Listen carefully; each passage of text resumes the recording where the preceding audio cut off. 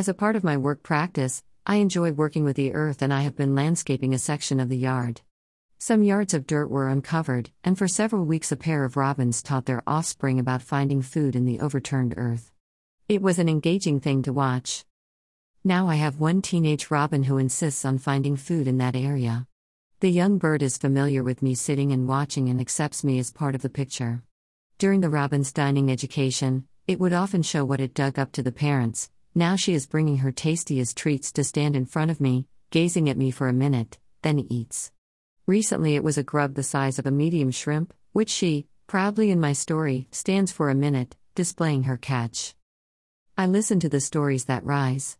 She likes me, she's showing her catch for approval, and she has somehow made some deeper connection to me. The story brings a smile to my journey and offers explanations, so I use it. But I know these stories are not the actuality, and only about the actuality. Can I know if the story is truthful? No. It's a convenient, useful, fun projection. Can I know it's not truthful? No.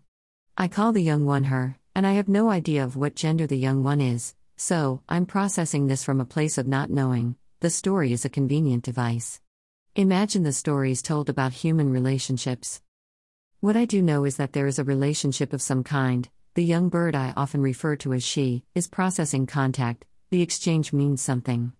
I can make up what it means to me, but I doubt my young bird is fantasizing about the relationship. From her end, it's communication. For me, the meaning is not apparent outside of stories. Interesting and pleasant stories, but they do get in the way of directly experiencing the exchange.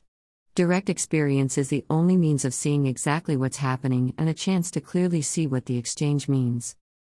There is magic and miracles in this universe, little moments of intense exchange, that often get lost in all our stories about what's in front of us. Most of them are as direct and simple as my contacts with the young bird.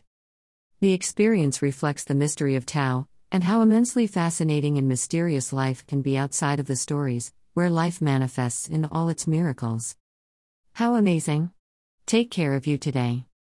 Brian Bogner.